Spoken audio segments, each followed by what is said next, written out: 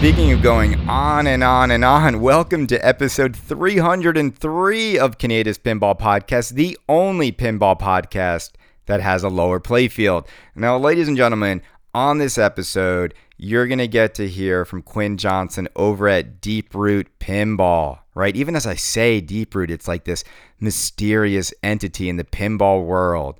And I do believe in the balance of force in the pinball universe, right?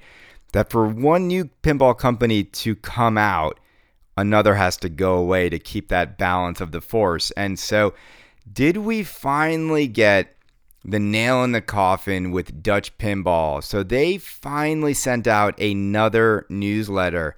And I have to say, it's not dead because they keep making their buyers have faith and hope in the company. I want to read what they wrote. They wrote, "We found out that lawsuits take a lot of time in the Netherlands. The story with ARA goes on and is still not finished. Here is a recap of what happened. We, Barry and Jaap, and our attorney were invited to a court hearing on December 5th, and we and ARA could both tell our side of the situation. This week we received a temporary verdict. It says that the court advises ARA and us to sit down and discuss to see if we can come to an agreement. Our next steps will be to investigate if we can come to a settlement. We hope you will understand that we can't give any more details. As soon as we have a final verdict or a solution, we will let you know. We never realized that we would end up in a courtroom when we started to design the most beautiful pinball machine, and we are sorry that we dragged you into this situation. We are very, very grateful for your continuous support. If we have news that we can share, we will let you know. Regards, Barry and Jaap. P.S. Jaap's cancer is gone. The radiation and chemotherapy were successful, and Jaap is now working on his recovery." So that was the update from Dutch Pinball. And I have to say, well, first, I'm happy that Jaap's cancer, he's in the clear for now.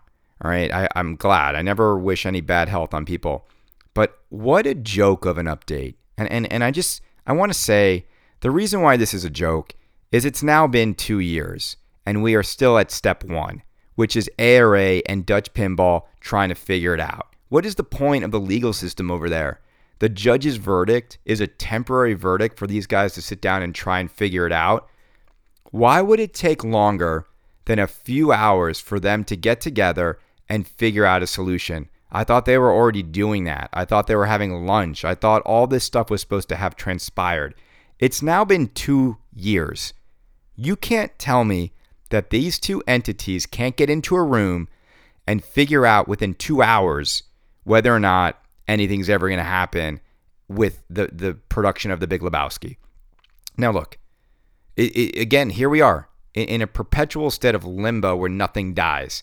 And I just want to say this. I don't know what happened, but here's my best guess at what happened with this whole situation. And I don't think we're ever going to get the truth because they lied to us about why the wait was taking so long when they said it was a board malfunction when it wasn't. They were actually lying to everybody. Here's what I think happened. I think Barry and Jaap pissed through the initial capital they got from the Big Lebowski buyers. I think they spent the money, whether it was on traveling the world with the game, whether it was personal salaries, whether it was whatever. I don't know exactly where the money went, but I know it didn't go to where it was supposed to go. And I think what happened was they thought they would be able to make up that capital down the road because I bet they thought they were going to sell a few thousand of these games.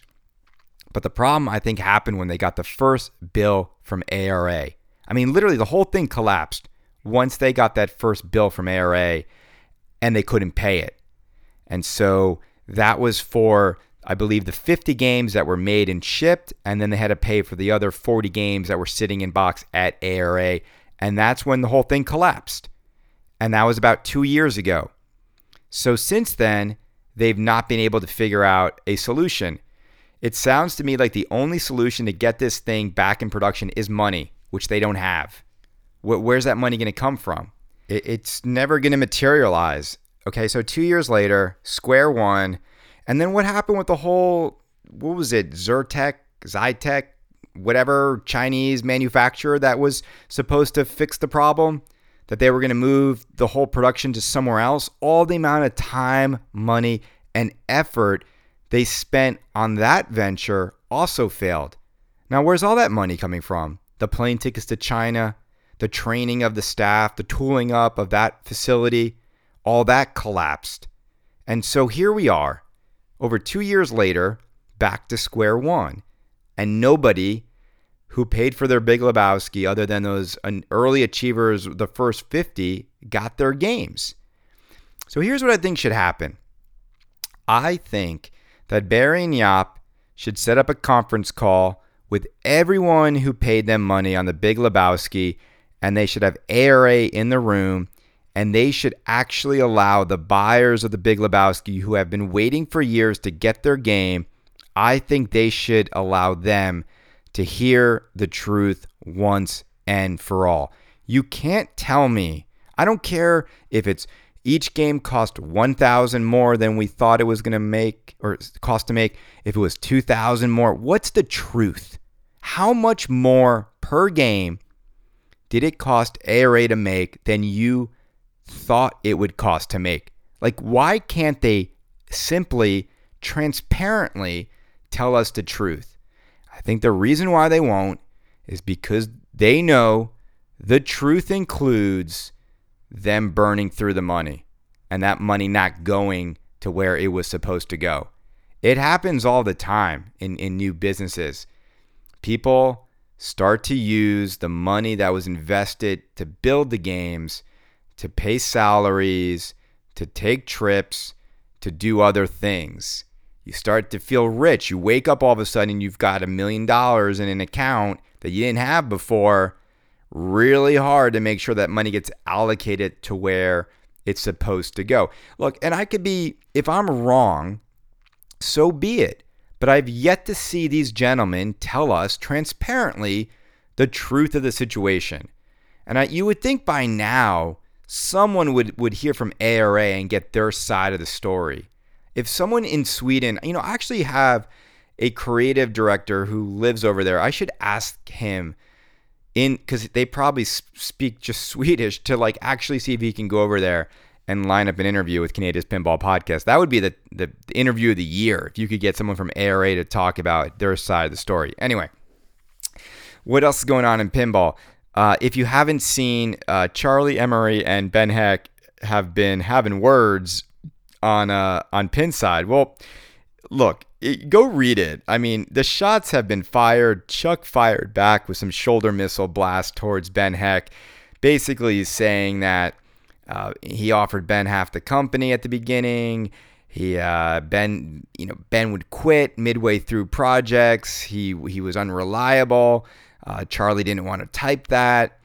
We know Ben feels like his game was pushed aside for games he didn't think were that good. A lot of public sort of back and forth vitriol that, I don't know about you guys, but man, it's like, I don't think anyone wants to see those two like attack each other anymore. I mean, it's Pinball Forum. It's supposed to be fun. It's fun when you get people like different members on there going back and forth. But these two gentlemen are very well respected in the pinball industry and in the hobby. And so to see them go back and forth is a little unsettling.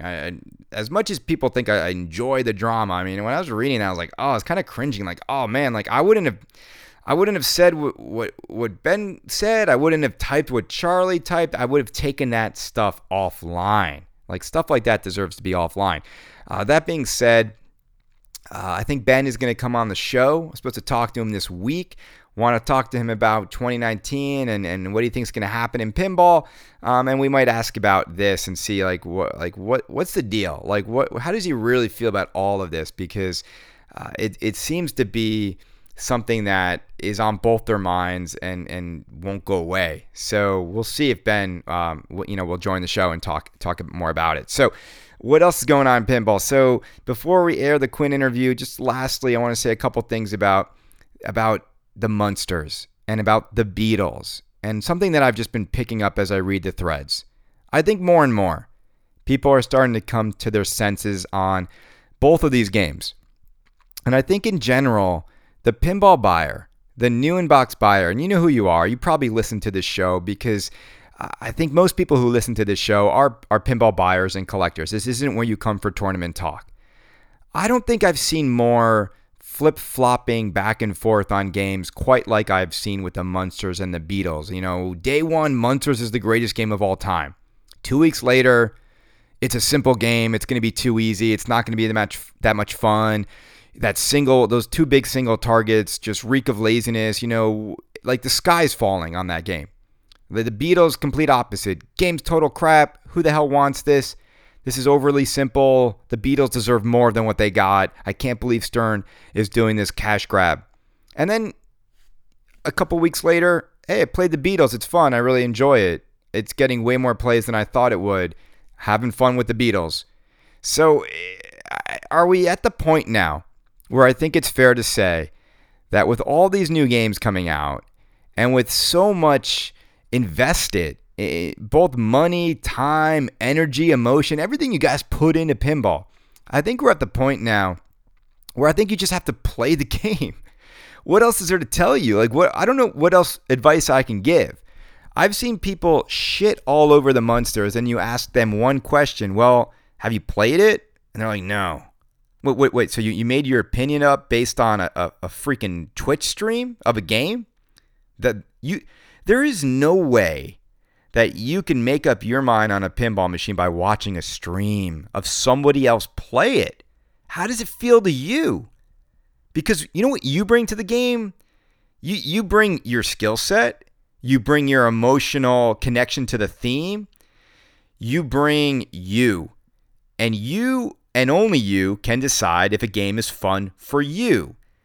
And this activity of running after every new game and either buying it or passing on it, slamming it or praising it, it's all kind of stupid. I don't know. I've been reading so much of it lately, and I think everyone is jumping so quickly to a conclusion on a game.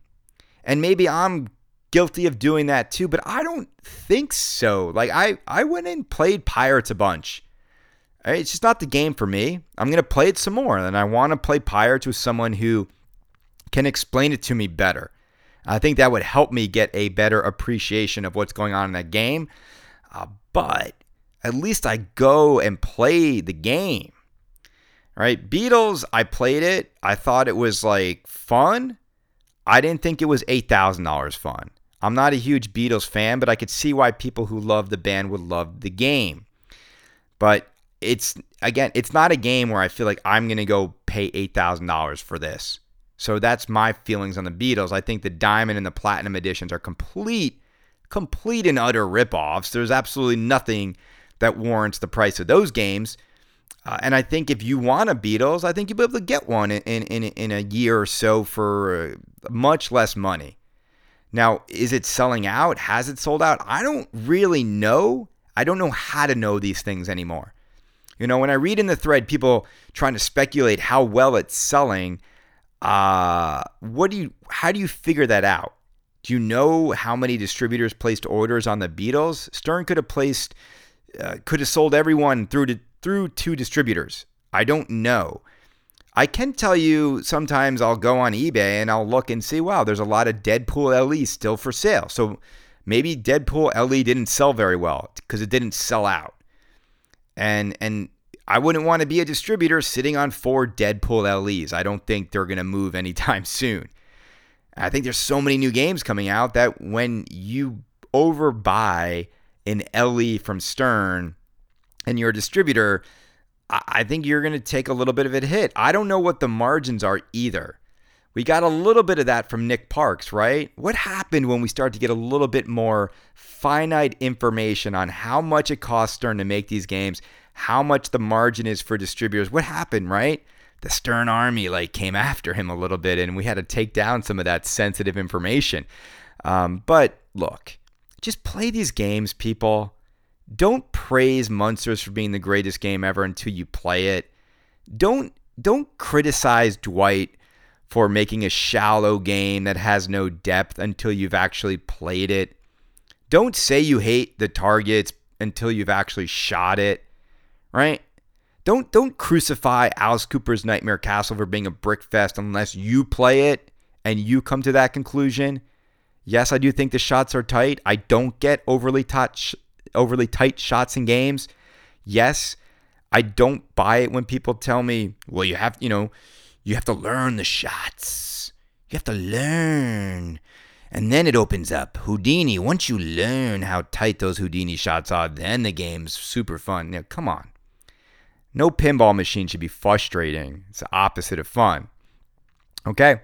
So that's what I implore you to do. Let me air this interview with Quinn. I think you'll enjoy it. Now remember, he couldn't talk so much about what they have going on. I still think Deeproot is going to come to TPF with something. I do. I just can't imagine them missing TPF. And then when? How are they going to reveal where?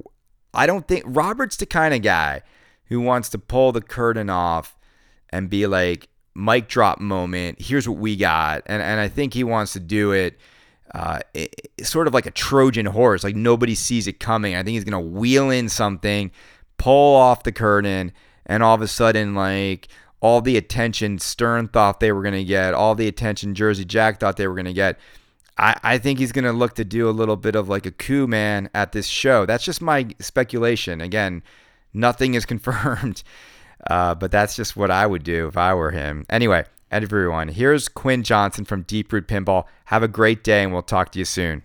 Ladies and gentlemen, I want to welcome one of the most highly anticipated guests I've ever had on Kaneda's Pinball Podcast, Quinn Johnson, coming from Texas, who works at Deeproot Pinball, which you all are very familiar with. Quinn, welcome to the show. Thank you very much. Thanks for having me. Well, thank you for coming on. It's hard for me to get guests on the show because the Stern folks don't come on no more. The Jersey Jack folks don't come on no more. And Robert was kind enough to say, if you have to talk to somebody, you need to talk to Quinn about pinball. So, Quinn, are you ready to live up to those expectations? We'll find out. If I make a big fool of myself, then at least it'll be entertaining. So, and you've done podcasts before, right? This is not completely new territory to you. Yeah, well, so several years ago, I have a comic book that I've been working on for several years with one of my best friends, and so he and I and my little brother Troy, who's also a really big video game designer, the three of us did a podcast for, a few years. This is several years ago, but we did a podcast called the Darkon City Podcast, and so we just kind of talked and goofed around and talked stuff. So so this is kind of, I've done stuff like this before, but it's always kind of fun to kind of be on the other side where I'm, now you're being interviewed. Yeah. So, and for listener of the show, so Quinn is a storyteller, and he's worked before on comic books such as Teenage Mutant Ninja Turtles, video game designer, level builder for Disney. So Quinn, I was going over your background, and is it fair to say that you consider yourself to be a storyteller, a game developer, someone who loves to create experiences for fans and for geeks and nerds like pinball fanatics? Oh, absolutely. That's what I'm super passionate about. So yeah, absolutely. Quinn, you're a storyteller. You've worked in comics, in video games. Pinball is a really interesting medium to try and tell a story. I want to ask a lot of questions later on about how you actually think about storytelling through that medium. But how did you even get introduced to Deeproot? Yeah, so that's a good question. So I worked for a couple different video game studios for a few years, and then honestly, so I was in Utah. I lived in Utah before I came here, and for whatever reason, a lot of the game companies started closing shop. So along with several of my friends I used to work with, I was looking for something for a while, and obviously I wanted to take my time and find something that really fit what I love to do and what I'm good at, and just trying to find a good match for that. And so honestly, it was nothing more than I looked on a job website, and that was one of the ones that came up that kind of had some of the direction that I was looking for with my career and interview, and I just applied, and then they interviewed me, and so it's not a very exciting story as far as that goes, but it was, yeah, it was kind of unique in that I didn't know anybody at all there, and Right. it was actually funny when I saw the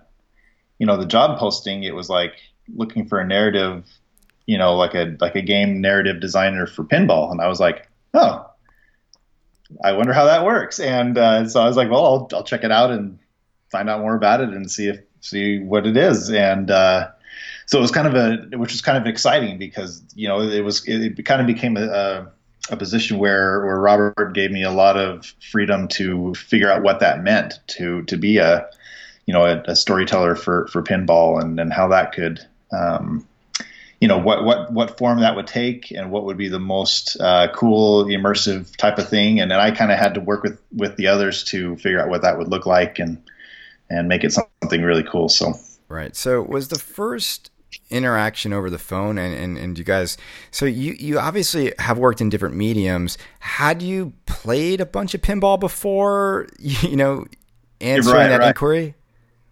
So that's actually a great question. So I am a huge video game guy. So I had grown up playing video games my whole life. So I had been around pinball games. Like I remember seeing Terminator 2 and Addams Family and some of the other really famous pinball games, Twilight Zone. So I'd been around them like in video game arcades and stuff like that, and thought, wow, those look really cool. And like most people, I'd kind of dabbled in pinball here and there, but I was as someone who was not super deep into it. I kind of figured your whole job in playing a pinball game was to just survive, just to keep that ball from draining and try to survive. And if you get some points, then that's great. So yeah, I did not come from a really deep pinball background, but just a general video game, game design type mindset. You're not alone. You're not alone, Quinn. Most people, and I grew up in the arcades in the mid '80s, early '90s. Same thing. Yeah. Like it was like Street Fighter 2, Ninja Turtles, Mortal Kombat. Addams Family was there, but it was just kind of like something I played as I waited people to get off of Street Fighter. Right. Yeah. Yep. Exact same situation. So Okay, so you saw it, and then you saw the listing, and so this is a completely new medium. And what I'm curious about is how, looking at the pinball machines from the past, like, and storytelling through pinball is something I'm really curious about, because this was not a job inquiry to be a pinball coder, right? This was more about, can you help us shape the storyline of a pinball experience? exactly. Yeah. Coding isn't involved in it at all, which I'm grateful for, because I that stuff is totally over my head. So people who listen to this podcast, they know a lot more than anyone probably should know about pinball. So they know all about how like coding is, and they look at a game like a Batman and Lyman Sheets, right? Famous coder at Stern, and Keith over at Jersey Jack. The coders oftentimes, I think, also are looked at as the storytellers of the game. Now, how does it work at Deep Roots? Are you working hand in hand with a coder? And like, I know we don't know any of the games, right? So we're still hypothetically talking here, but Sure. how early on in the process are you sitting down with these designers and these coders and saying, well, what's the story we're trying to tell here? Right. Well, it's a really actually a pretty cool process. It's very collaborative. Typically, the way that it's happened is that I'll talk to Dennis or Barry or whoever is just coming up with the main design for the game, kind of what the layout's going to be, what are the main features going to be on this game, what are some of the main mechs and stuff on the playfield going to be. And a lot of time they may have the beginnings of a story in their mind, or at least a genre. And so I just kind of take it from there. And so actually what most of the time has happened is they come up with this basic game design, this basic theme idea, and they say, you do whatever you want to do with it, and just take it from here, and which is really cool. It's really, really cool to work with these crazy talented legends, and to have such a good friendship with them, but yeah, I mean, we just kind of take it from there, and then I'll just start writing. I'll just start coming up with characters and who the main characters are going to be, and kind of what's the story, kind of like just build it from there, and then and of course we collaborate the whole time. So I'll say, this is what I was thinking so far. What do you think? And then they'll come back with ideas, and then we'll kind of bounce things off each other. So Right.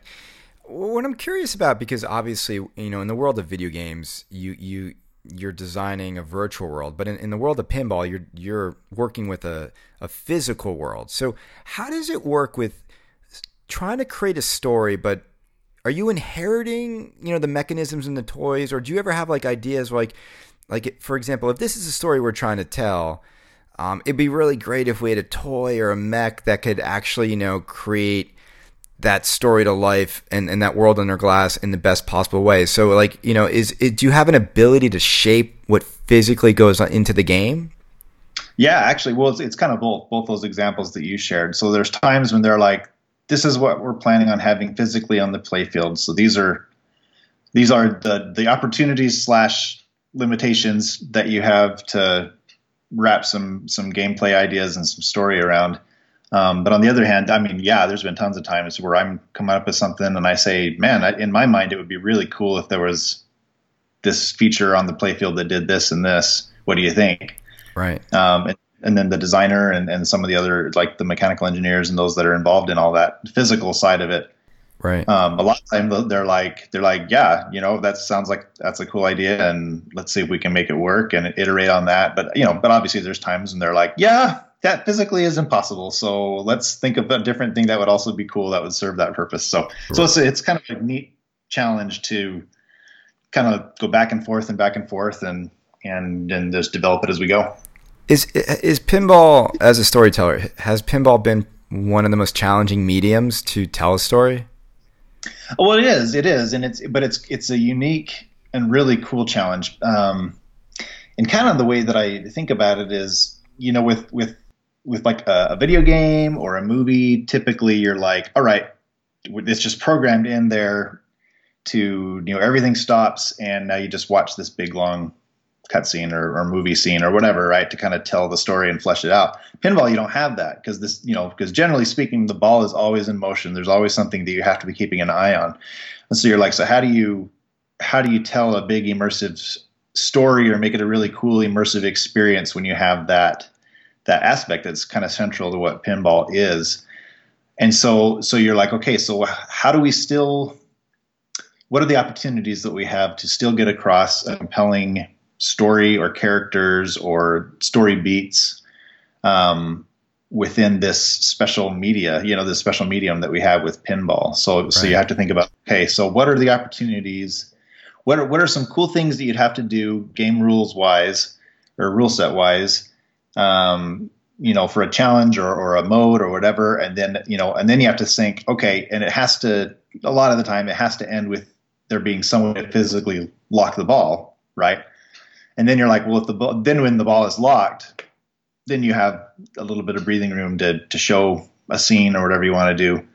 But a lot of the time there's just clips that last a couple seconds, and that's what you get, and that's okay. And if they kind of give flavor to the whole thing and build it out gradually, and it adds to the experience, then that's fine. It doesn't, it's not a movie, it's not a video game, but you can still tell cool stories. I guess it's kind of like,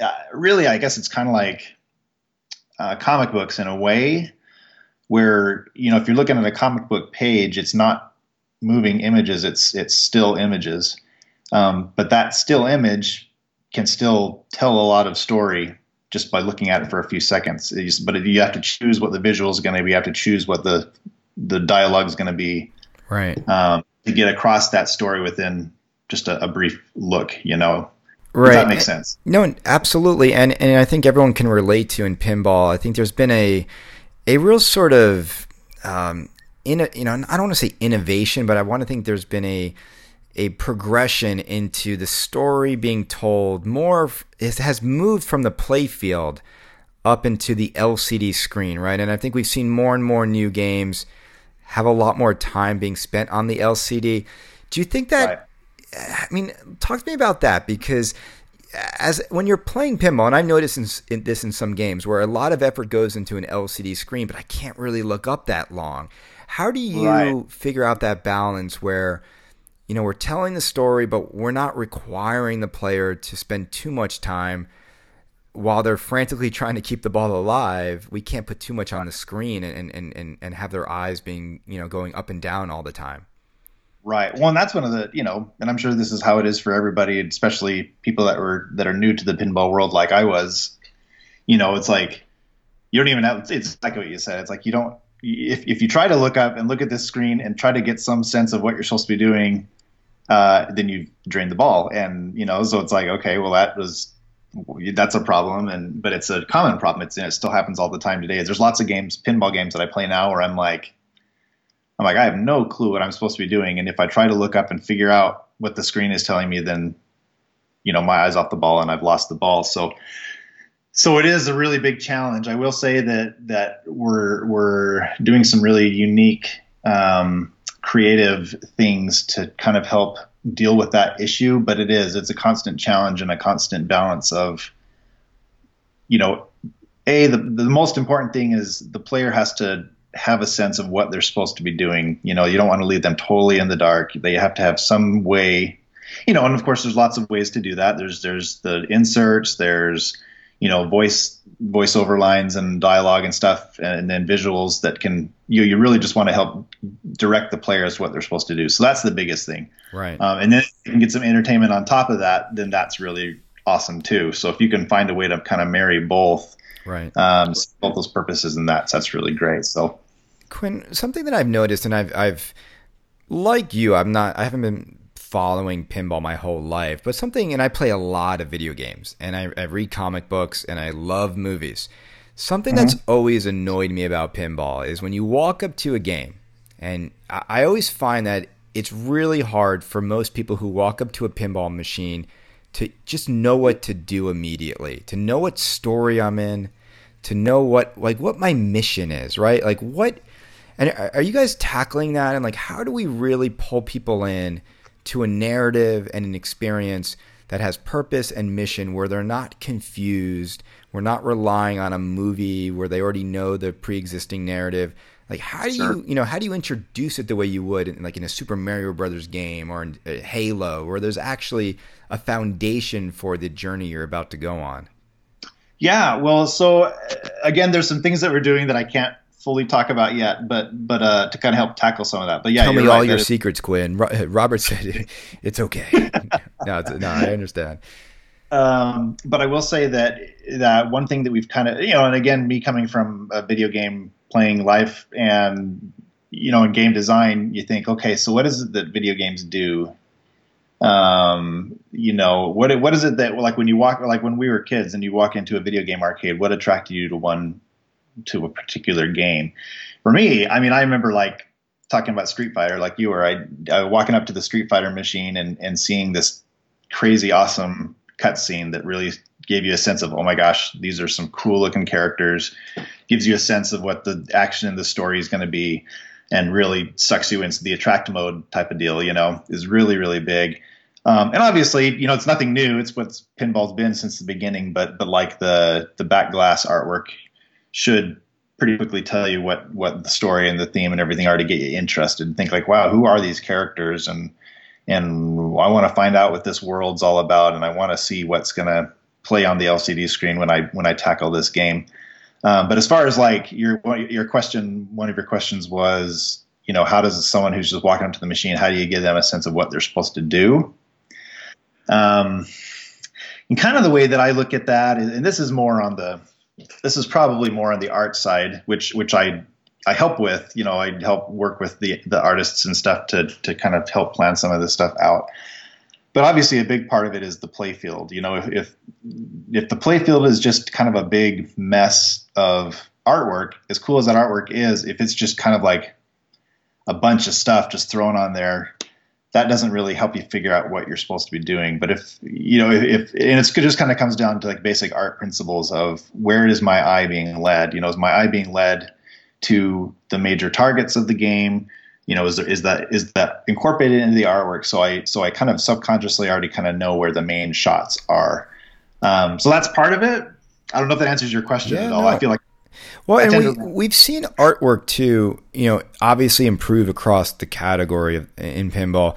But I've always said too, a lot of it now, we're getting very complex, detailed art, but the art doesn't really sync up with the shots all the time with the storyline, right? It's just, hey, here's like a lot of cool Deadpool artwork, but it doesn't really indicate that, this is the area where I'm supposed to do this, or this is the area where this happened. It's kind of just like putting art for art's sake, and I do think you can tell the story, but it's hard, right? Because you only have one playfield, so you got to make every inch of art count if it's going to help or just be there for beauty's sake. Right. Well, and kind of the way I look at it, and again, I kind of think of things a lot of time in the language of movies and video games and stuff. But I think a good example of this is I was watching the Infinity War with the commentary, and the directors and the writers talked a lot about. They said, we obviously have so much going on in this movie, so many characters, so many plot lines. Every time we could have a scene that we'd try to make it so it would basically multitask, it would accomplish several things at the same time. One, this is what the main plot point in the exposition is. 2, really entertaining action scene or whatever. 3, advances the character arcs. And if they can like be in a scene where they're like, hey, that's that guy over there that was a part of my life, while they're jumping onto a plane or something. I don't know. I'm just making stuff up. Right. But if they can do several things at the same time, then that's the ideal. Whereas there are lots of movies where I watch it, I'm like, I have no idea what's going on. It just feels like a big mishmash of stuff. It's called Justice League versus Avengers. Exactly. And that's exactly what I'm thinking. So it's like, and I think that Marvel has done an awesome job with that, of like, I'm being entertained, but I also am really emotionally invested in what's going on. Up until the point where they released the Spider-Man trailer and ruined the entire ending to Avengers Endgame. Did you see that this week? They just released a new. Well, they just released a new Spider-Man trailer, and he's dead in Avengers. Like, what are they doing? Right. So so it's just and so it's this weird thing. But yeah, so as far as it goes with pinball, I think it's the same thing. If you can find a way where the artwork is really cool, but it also serves a function and moves the story along at the same time, or like it subconsciously tells you what you're supposed to be shooting at, what the important shots are, but it also looks really cool. Right. So then you've won. Coming from the world of video games, and there's obviously things that happen in video games that we've never seen before in pinball. For example, in a video game, you can save your game and return where you were. Is that something you guys are exploring with pinball? Possibly. He said very non-committally. Right. Well, I mean, look, it's interesting, right? Because up to this date, I mean, pinball's always been about when you start a new game, you're starting over from the same place every time. I mean, I don't think I've seen a game where that's ever been different. Quinn, did you play a lot of pinball machines just to see like how other games throughout the years have tackled storytelling? And are there any of them that you were impressed by, that you felt like this was a really good game that immersed me in the story and the objective, and what were the elements that impressed you? Oh, that's a good question. I mean, there's always the cool stuff where, like, I'm just trying to think, like off the top of my head. I mean, like Terminator. You play Terminator, you hit some stuff, and then they show a really cool scene of you shooting down a ship, and I'm like, well, that's really cool. I don't know if it necessarily is telling me a story I can follow, but it looks cool. So yeah, that's a really good question. I would say that probably the one that comes to my mind is Ghostbusters, the Ghostbusters pinball game, in that, the further you get, you are going from Who Brought the Dog to, the Ghostbusters, getting knocked down in the pit in the street, and then them climbing back up, and stuff like that. So in my mind, I really like that, because it does feel like you're progressing. You're invested, like, I just thought that was really, I was actually just watching somebody play Ghostbusters the other day, and it had that scene where one by one, as you hit the correct shots, you see the Ghostbusters climb out, and right. And it was what was interesting with Ghostbusters, right? It was a linear storytelling mechanism within that game. Yep. And there was debate in that, because in pinball, people are so used to mode selection, where if you look at a game like Lord of the Rings, right, everyone's familiar with the storyline within the trilogy. Star Wars, the same thing. you don't progress through the pin the same way you progress through the movies. You can actually, it's like choose your own adventure based upon the scenes that you're very familiar with. Right, right, right. Yeah, and I think and I think that that's a cool way to do it. I kind of think a cool way to do it a lot of the time is, and I apologize for talking about video games so much, but that's kind of what my background was. But like the Mega Man games, where it's like you have a first level, and then you have several levels where you can kind of choose the order you want to go in. But then ultimately, once you've accomplished all that, then you have a final level that's always the final level. But you have to do all these other things.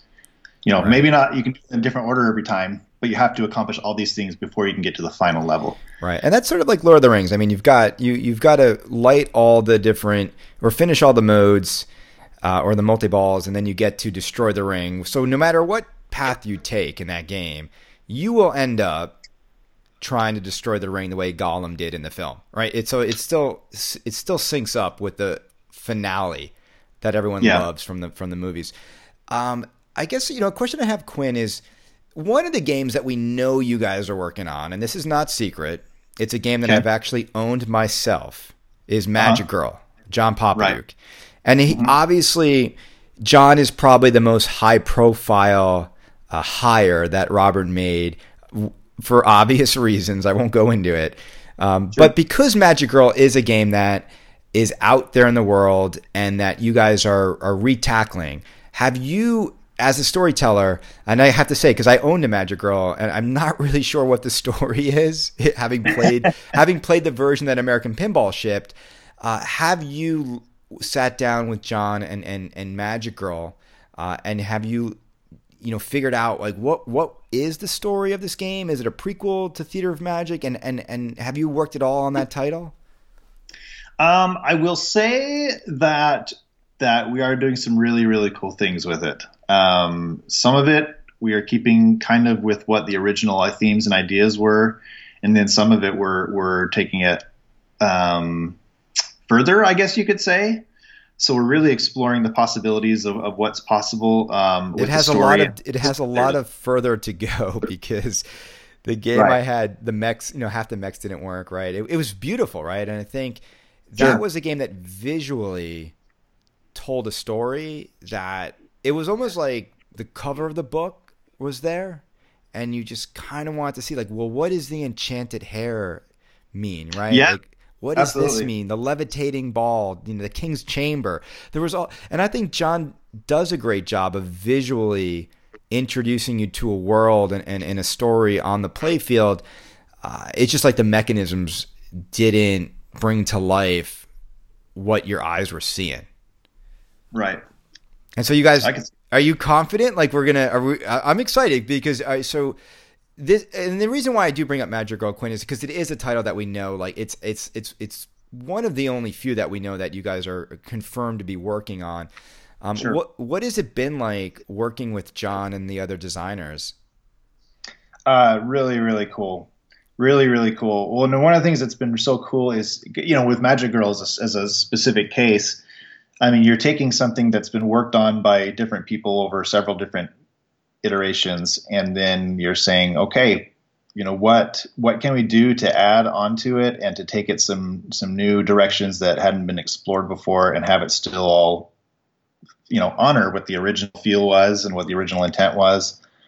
So yeah, it's a really, really cool experience to kind of bounce ideas off each other, and then kind of take some of these concepts and kind of go crazy with them, and really take them in a really cool direction. So, and I think it's something that people, when the game does come out, that people are going to really, really like.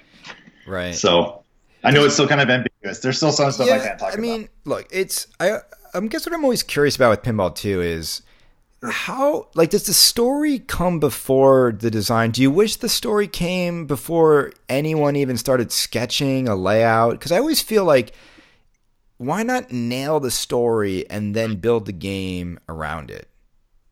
Well, that's a really interesting question, and I agree. Because I have my comic book that I've been working on for a long time, where I have definitely been very like, this is the story, and I want you to stick with what the story is. But then there's been other opportunities where you're given stuff that's already been done, and it's actually a really exciting, cool thing to take that and be like, yeah, let's come up with something that takes this amazing design that didn't really have a whole lot of story behind it in the first place and build a really cool story around it. And then how will that connect to all these other cool concept art pieces and stuff and build those all off each other?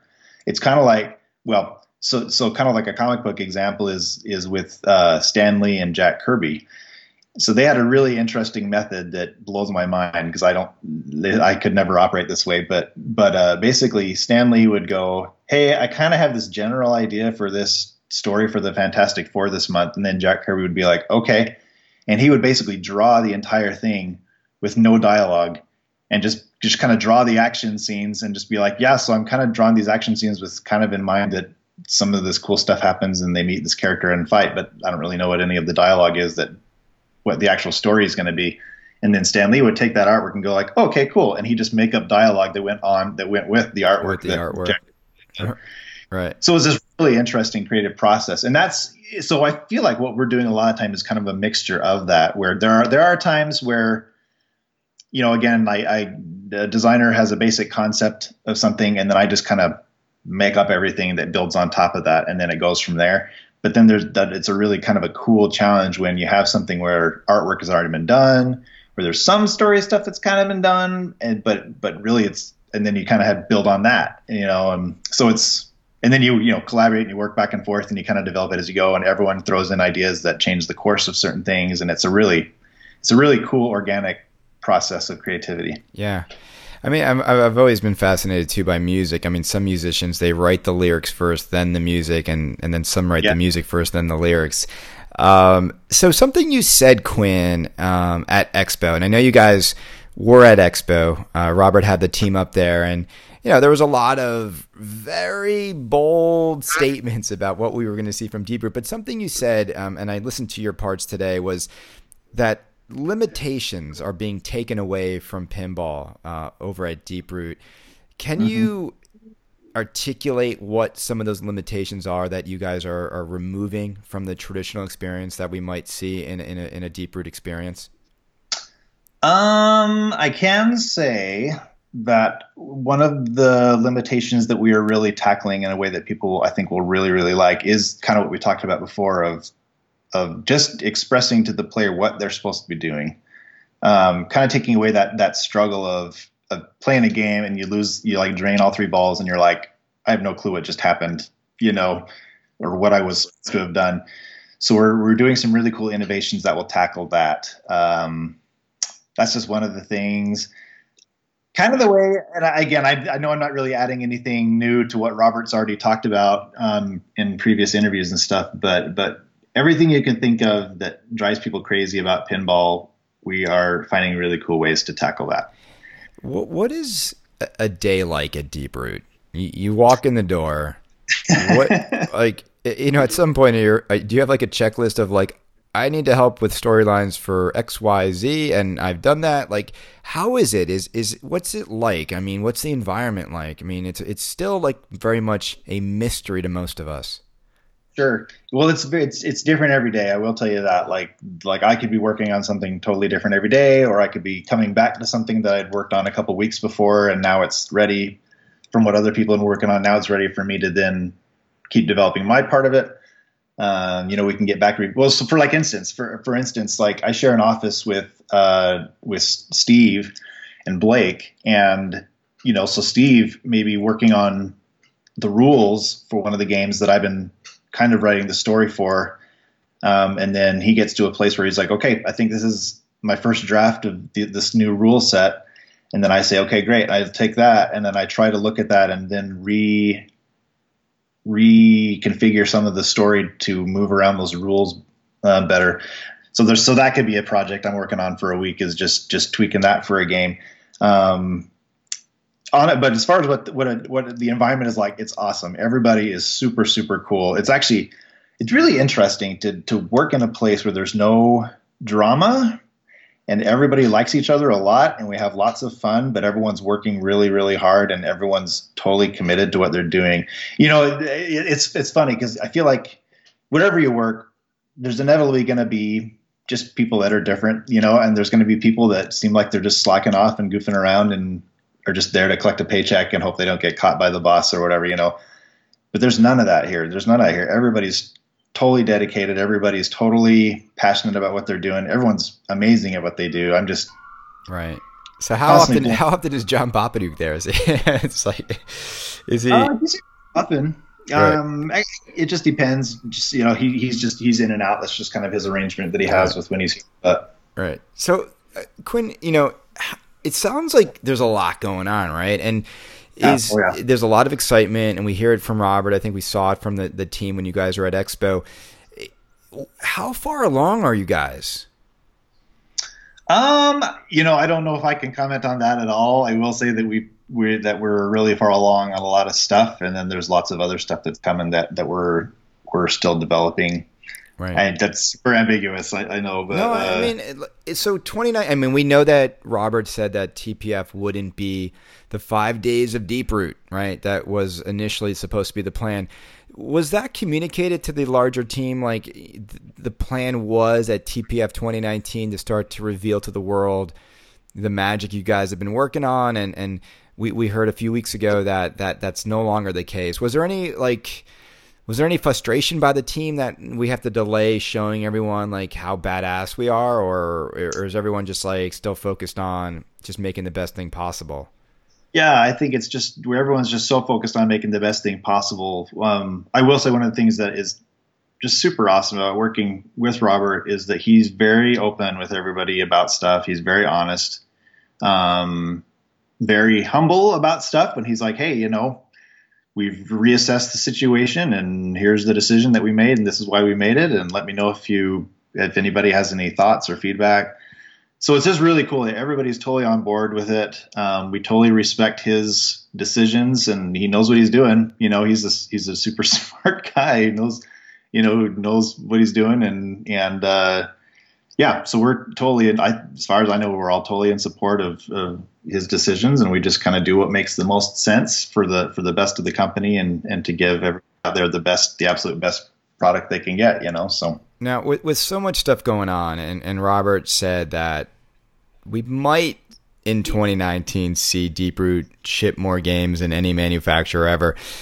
Is there one game there that's pretty much just like it's done and everyone's been jumping on it and being like, this is it? Like, let's get manufacturing ready because like at least this one's ready to go? Or is it like everything's still in a little bit of a state of development? I mean, everything's always being developed. Some are very much further along than others. So I don't know if I can say much more than that. That's fair. And so one of the things that on this show, and I know, Quinn, you haven't listened to Kaneda's Pinball Podcast, but I'm always harping on World Under Glass and that the mechanical toys in a pinball machine are so important, right? That you want to see the ball do something magical, because what is the point of playing pinball if everything is happening on an LCD screen? I think that's lazy. I think it's a lazy way to bring the world to life if it's all happening on an LCD, right? Right. Have you just been blown away by the toys and the engineering that is happening under the World Under Glass? Like, because I feel like that's what the pinball fans are craving more than anything. Yeah, well, I think a big philosophy that we have is that it's a pinball game first and foremost. It's not a movie, So yeah, it has to. So we are developing some really, really cool animations and stuff to go on the LCD screen, but the main focus is this has to be a solid game that plays really, really well. That's really fun. Is it really fun? Does it shoot well? Are there really, like he said, are there really cool mechs? Are there really unique, cool things on this game that no one's ever seen before? That's one thing that's been really, really cool. It seems like every game that we come out with, that that whenever one of the designers comes up with a new game, they're doing something that no one's ever done before, which is really, really cool. I mean, and it's honestly really cool that with a couple of the designers, I know that the games that we are now working on with them are games that they wanted to do for a long, long time. It was always just kind of a dream that they had in the back of their mind, but never really had the opportunity to do just because of who they were working for at the time or the limitations.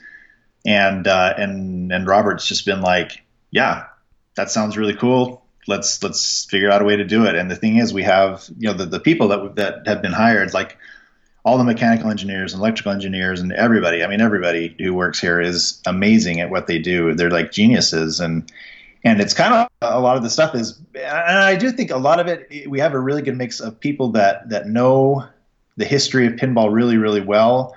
But then there's also a lot of us that are new to pinball, and because of that, we don't know any better. We don't know that you quote unquote can't do something, and so we just say, yeah, well, let's figure out a way to do this. And I'm blown away by the stuff that they're inventing and figuring out how to do, and then to do more efficiently than has ever been done before. So right, and we've said this on this podcast before, is sometimes there is I don't know how to, I want to put this properly, but a lot of people that are still making pinball machines today are the same people that have been making them for 30 plus years, right? And I think there's value in that institutional knowledge of a pinball machine and design and what works.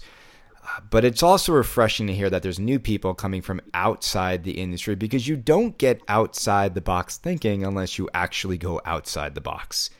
And so I think the expectations are high that people are going to see stuff that they haven't seen before. And sometimes it's hard to get that when you're using the same people that have been making pinball year in and year out for 30 plus years. Right. So question about storytelling, and you just mentioned that Robert is allowing a lot of the designers to sort of explore themes they've been thinking about for a long time, which leads people to think that these are people's passion projects that they have wanted to get off the ground for a long time.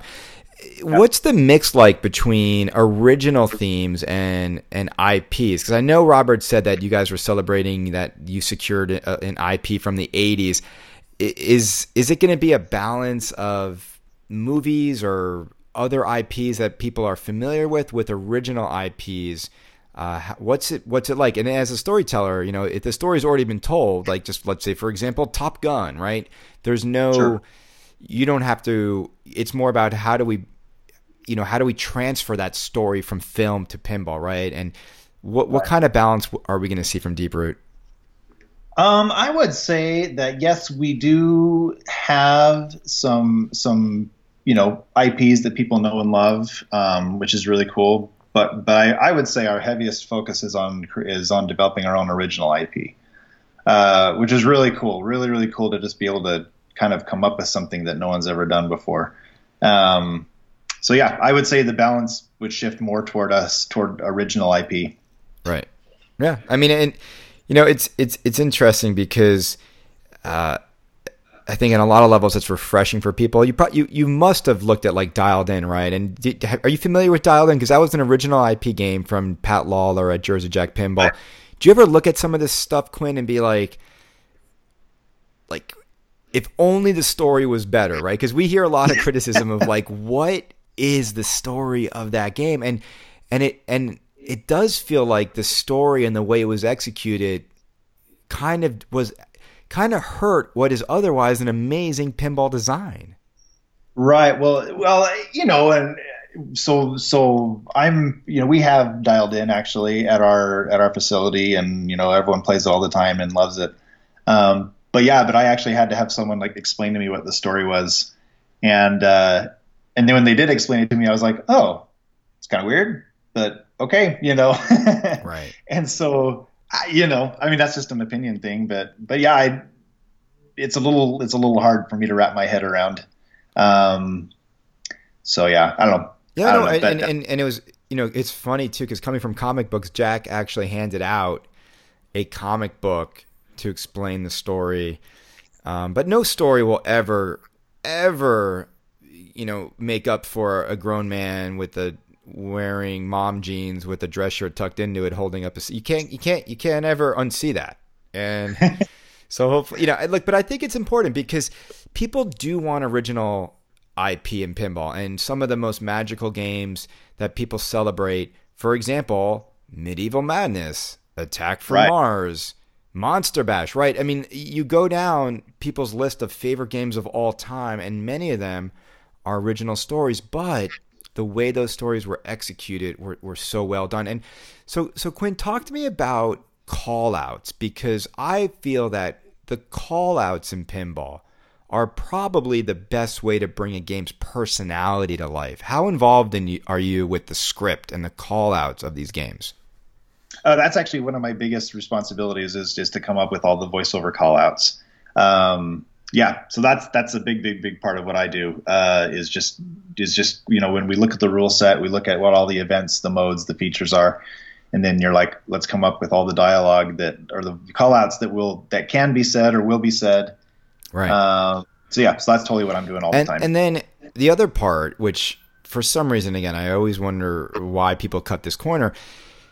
Who do you get to do the call outs? Because there are voice actors that are professionals at it. And I think in pinball, sometimes sometimes the designers themselves try to do most of the call outs. Are you guys working, how serious are you taking the quality and nailing those call outs? So it's because it's hard to change them after you got them in. Right. So that part, so the actual recording of the call outs, that's something that is kind of the responsibility of David Teal and our sound guys. They've been doing that for years and years. They kind of know how the whole thing goes of hiring talent and kind of what they're looking for. So, right. So at that point, they kind of take care of that side of it. So obviously, we're trying to make it as professional and good as we possibly can. Right. Coming from the world of video games and comics, is there a story within those worlds that you would love to see made into a pinball game that you could sort of story direct? Yes. Well, I would love to see, so as far as video games go, I'm a huge Castlevania fan. And so, man, if for some reason we got to do a Castlevania pinball game, I would be all over that. I would think that would be super fun, super cool. Oh yeah. With the music and it. What's great too is even the original graphics back in the day, that works so well on a screen too. And are you guys toyed around with too? So what are your thoughts in terms of storytelling with video modes in pinball machines? I know there's always a lot of debate about whether or not that breaks up the game, whether or not it's, how do you make it enjoyable? But you could transform a pinball experience into a video game experience, intermittently throughout the experience. What are your thoughts on that? Do you like video modes, or are you no, why bother? I really like video modes with the ones that I've seen so far. Like the one that comes to mind immediately was, because the Bram Stoker's Dracula game that Barry Ausler did back in the 90s is just a super cool game. And it's pretty close to what Castlevania is, let's be honest. So of course I like it automatically. But the video mode where you're shooting werewolves in a graveyard, that's super cool. But that being said, I think we kind of feel like a pinball game is a pinball game for a reason. And so video modes are fun, but they should not be the majority of the experience. The majority of the experience should be the actual physical pinball. We're playing, shooting the ball around and focusing on that. Now, part of when Deep Root launched, there was obviously the residual baggage from the Zidware error that I'm sure you're aware of. And Robert said in contractual promise that they would have to deliver some game, right? I think it's June of this year. Are you guys on pace to make sure that the Zidware people who are, part of the arrangement, that they would have the ability to have some sort of restitution, would get some form of a game by June? Are those games being pushed forward first because of that? That's honestly something that's I can't comment on, but I honestly don't follow that at all. God damn it, Quinn! Is there a working Magic Girl? Is all I'm trying to ask. No, I'm because I had a Magic Girl. I had one in my apartment. I paid $23,000 for it. Isn't that crazy? Right. I opened it up and it didn't really work. It's beautiful. It's the most beautiful thing I've ever seen. Sure. But I tell people it was like sleeping with a playmate with her clothes on. It just wasn't quite what I was expecting. So I'm definitely can't wait to see what you guys do with those titles. So, I mean, what do you think like 2019 is going to be for you guys? I mean, do you think this is going to be the year where the world's going to, understand the vision of Deeproot, or do you think we're going to have to wait a little bit longer? I think we have some really awesome things planned for this year. I don't know. Again, I can't comment on what's coming out when or anything like that because that's all something that Robert's kind of tackling. But yeah. But I think we've got some really, really cool stuff. So as far as exact dates of revealing and release and all that stuff goes, I mean, I'm not really the guy that know that exactly, but we are working on some super crazy cool stuff that people are going to love. Have you played Pirates of the Caribbean, Jersey Jack's new game? Have you guys spent any time on that? I have not, but I've watched video of it, so I know it's not the same thing, but I have not personally played it yet. So that's a game that I've been hypercritical on of being too complex, right? That you walk up to the game and it's based on a movie franchise that I'm familiar with, and then you select 22 characters, right? Do you feel like in pinball, there's just a flow when it comes to telling a story that needs to have some sort of pace to it, and if you add too many layers, sometimes Right. I feel like these games are being designed for like home collectors, but a game can be deep and approachable, and I think that's what Lyman Sheets does so well.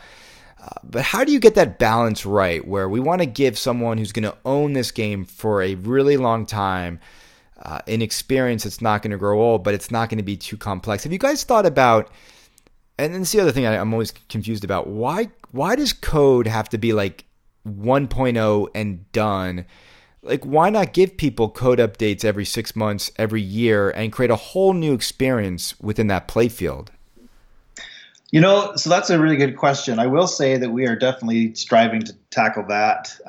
Steve is amazing at making these rule sets, and a big focus has been how do we make rule sets that are going to be fun and understandable and really compelling for someone who just plays the base game. Someone who just comes up and plays it and is new to pinball, but to also give lots of, like you said, kind of additional content for people that continue to play it, that really invest in it and spend a lot of time. Then they start unlocking more and more stuff that goes on top of that. But we want to make sure that the regular person who's just playing the pinball game has a really satisfying, really cool experience. Right. So we're definitely aware of that, and that's a big priority that we're working on. So in video games, Quinn, you know how even before you begin in a lot of games, you can set the difficulty level. Sure. Right. And that's something that's really important, right? Because set it too hard and it's completely frustrating and no one wants to play. Set it too easy, it's too easy, the hardcore gamer gets bored. Pinball machines they don't allow you to do that. And the only area where they allow people to do that, I think, are two areas. You can usually go in and put it to 5-ball or 7-ball, right? So you can increase your ball amount, but whenever you do that, people make fun of you. And then you can lower your outlane post, right? So there's a physical thing you can do and there's a software thing you can do. But no one's ever allowed you to go up to a pinball machine and just say, I just want to put it in beginner mode. And let's say we're talking about Batman 66. And then in beginner mode, it's really set up for a very simple objective. Maybe the crane swings out and it's all about like who can hit the crane the most time in 5 minutes, just to get people familiar with the game, with the shots. Have you guys been tackling that where, most of these games now are being made for the hardcore pinhead who can dive deep into the code? But when you're trying to introduce people to pinball, I find most of these modern machines to be completely incapable of giving a newbie an experience. Right. No, and I totally agree. I totally agree with again, just in the short time that I've been in the pinball world, I totally agree. Yeah. So I just think, it's something that everything that people gripe about with pinball that has been driving people crazy, we really examine all that and then see what we can do to not have that and to solve that problem. Having not seen any Deeproot machine or anything, should we expect a Deeproot machine to look like the pinball machines that are out there today, or is there going to be anything just completely different we've never seen before within a pinball package? Well, one of the things that we're really excited about that I probably shouldn't tell you about, but I will, is that these pinball machines actually are built to hover, so you can actually get on top of it and ride it from home to And work. here I was thinking we were going to get something. I'm a big fan. This is just a weird thing about me, but I love pinball toppers, and I've always thought the topper is a piece of real estate that is underdeveloped and underutilized within the storyline of a game. And it's a great piece of real estate. And I'm always like, why don't companies do more with interacting with the topper while you're playing the game? Are you guys? Will we see toppers? Is that part as you walk around the Deep Root factory? Are we seeing machines with something on top that also creates a more visually stunning part of the game? I will say we've definitely talked about it. Yeah. Okay. Yep.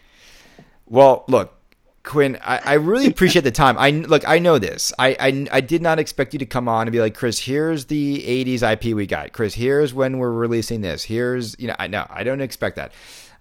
We keep hearing these good things. I mean, I always say this. I don't think this is another Zidware, Vaporware journey. I mean, not many people I've seen behind your curtain, but the ones who have continue to say good things. So Quinn, there's about 1,500 to 2,000 pinball collectors who listen to this show. What would you like to tell them about? Should they hold on to their money and wait to see what comes from you guys, or should they keep just buying the next from everyone else we know? I would say if you want to buy stuff to tide yourself over because you want to do that, and you have the money to do that, then that's totally up to you. But I will say it's totally going to be worth the wait. All right. Well, I think that's a good place to end with excitement and curiosity. I mean, this is where we're at. I mean, just so you know, Quinn, I'm fully expecting Robert to show up with something at TPF.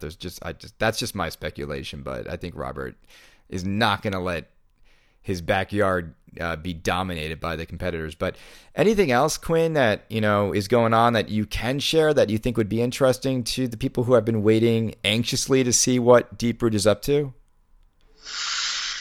Oh golly. Does anyone sleep in the Deep Root factory? Is there I always feel like there's a J-pop bunk bed somewhere where they're like...